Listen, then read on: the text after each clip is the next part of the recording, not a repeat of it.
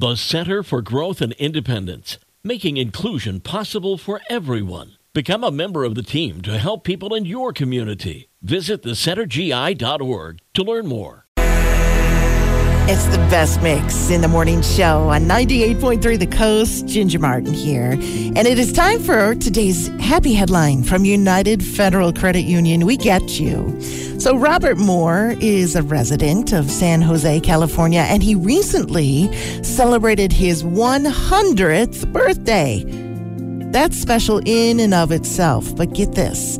His daughter wanted to do something extra special for him to mark the occasion. So she went on social media to their neighborhood group asking people if they would maybe consider dressing up their dogs and parade them by her dad's house on his birthday. She was thinking maybe 20 people and their dogs would show up.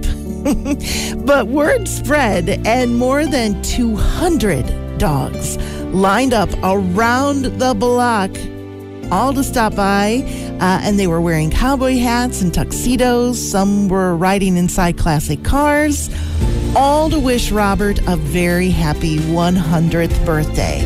Robert was so touched and thankful for the outpouring of love and kindness, and his daughter said he got to pet every dog that came through. People just walked their dog right up to him so that he could give them a little pet, and he was just touched by the gesture.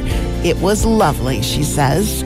One small act of kindness turned into a giant dog parade to make one man's 100th birthday extra special. And there's today's happy headline from United Federal Credit Union. We get you from the coast.